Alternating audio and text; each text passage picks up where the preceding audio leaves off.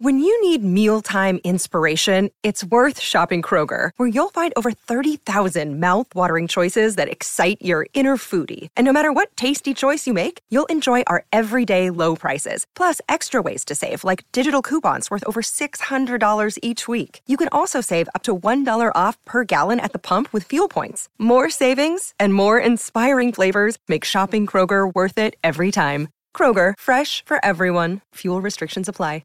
Here's some tips for maintaining your Trex deck. Occasionally wash it with some soapy water or a pressure cleaner. Trex composite decking is low maintenance and won't fade, splinter or warp. Trex, the world's #1 decking brand. Harrison Agents. To buy, sell or rent in Tasmania, search Harrison Agents today on 1629 SEN Hobart. Jack and Paney, with Jack Revolt and Tim Payne.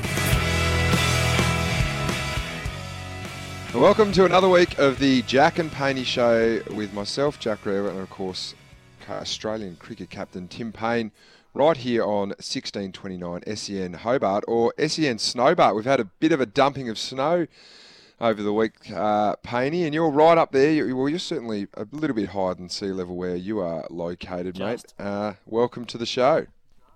Great to be here, mate. Looking forward to another big show, another big week of sport. Another big week of sport. And of course, we are always brought to you by Harrison Agents, Tasmania's real estate specialists. Got a massive show today, Paney. I was a bit worried after the first 2 weeks because we went pretty strong. We obviously got the sporting royalty of Tasmania, Ricky Ponting, on early. Spoke to the Premier, Peter Gutwin. But coming up on today's show, Brisbane Lion coach and proud Tasmanian Chris Fagan, the Cricket Australia Chief Selector, George Bailey, Chief Selector George Bailey, that is. We're going to have Tas Racing CEO and a part of the Tasmanian AFL Task Force member, Paul Erickson. It's also been a big week for us, and we'll discuss that shortly. Plus, how could we leave him off the intro? That is, of course, David Flash Lithgow with a story of Tasmanian sporting folklore. Paney, I want to pick your brain early on. About the Carter report. We obviously dropped last week on Friday. We've had a little bit of time to dissect it and also to digest it. What are your thoughts after a week of just hearing some commentary around it, and where is it currently sitting? Not a lot's changed. That's where I'm kind of sitting with it, where I found it an interesting week. I thought initially the Carter review itself, I personally found quite positive. I thought he was all for it. Yes, he laid out a couple of options that Tasmanians didn't love. There's no doubt Tasmanians want that 19th licence and a standalone team.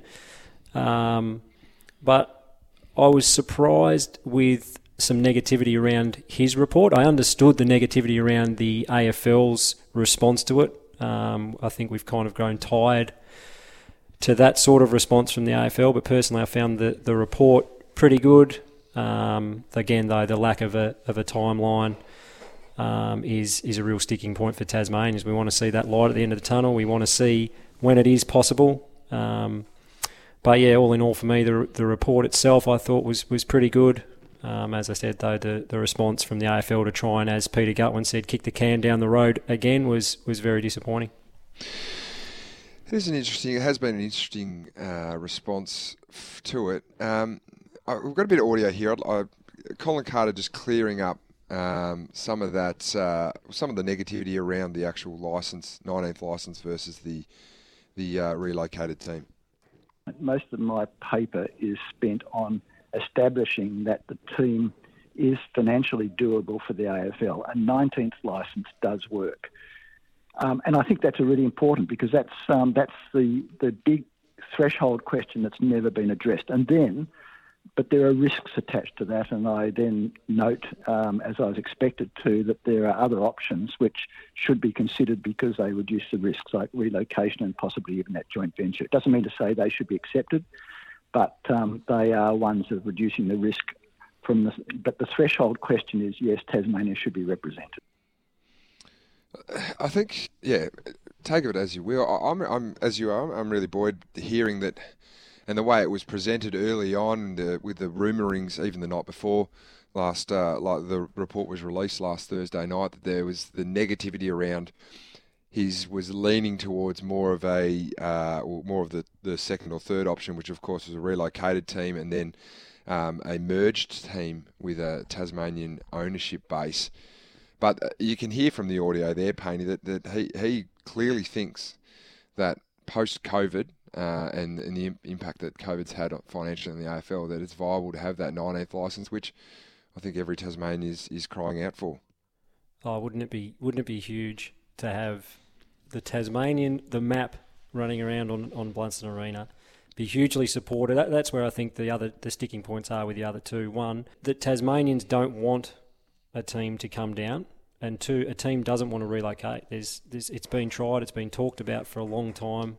Mergers and moving clubs historically just hasn't worked, and down here I think there's no chance it'll be supported. But I think in his report he had to outline different options. That was part of it. I think where people have got a little bit angry is they feel that he has been pushed down that path to try and push option 2 or 3, which is not what we want. I don't know what your take on is that, but that was mine. That people are disappointed because they feel that Colin Carter's maybe been pushed in that direction.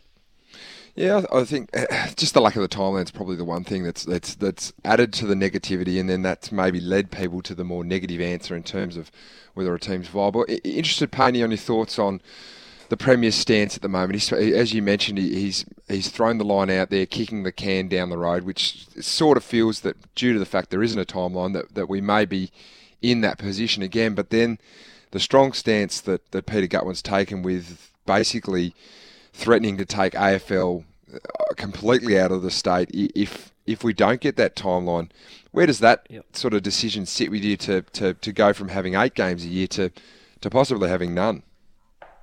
Well, again, there's two parts of it. One part of it, I'm a huge fan. I think it's terrific that our Premier's holding his ground and putting Gill and the AFL under the pump for a timeline and for some actual answers. Instead, as he used it 3 or 4 times in that press conference, didn't he? Instead of kicking the can down the road, we've had that discussion for 15 or 20 years. So I love the fact that he's holding firm. I love the fact that he was, almost threatening not to renew the Hawthorn and North Melbourne deals until our football state is treated with some respect. So I love that.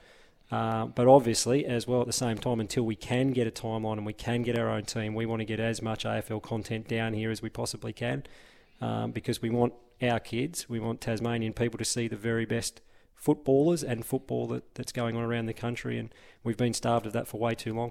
After the break, a very, very senior figure in Tasmanian footballing culture and current coach of the Brisbane Lions, Chris Fagan. This is Jack and Painey on SEN Hobart.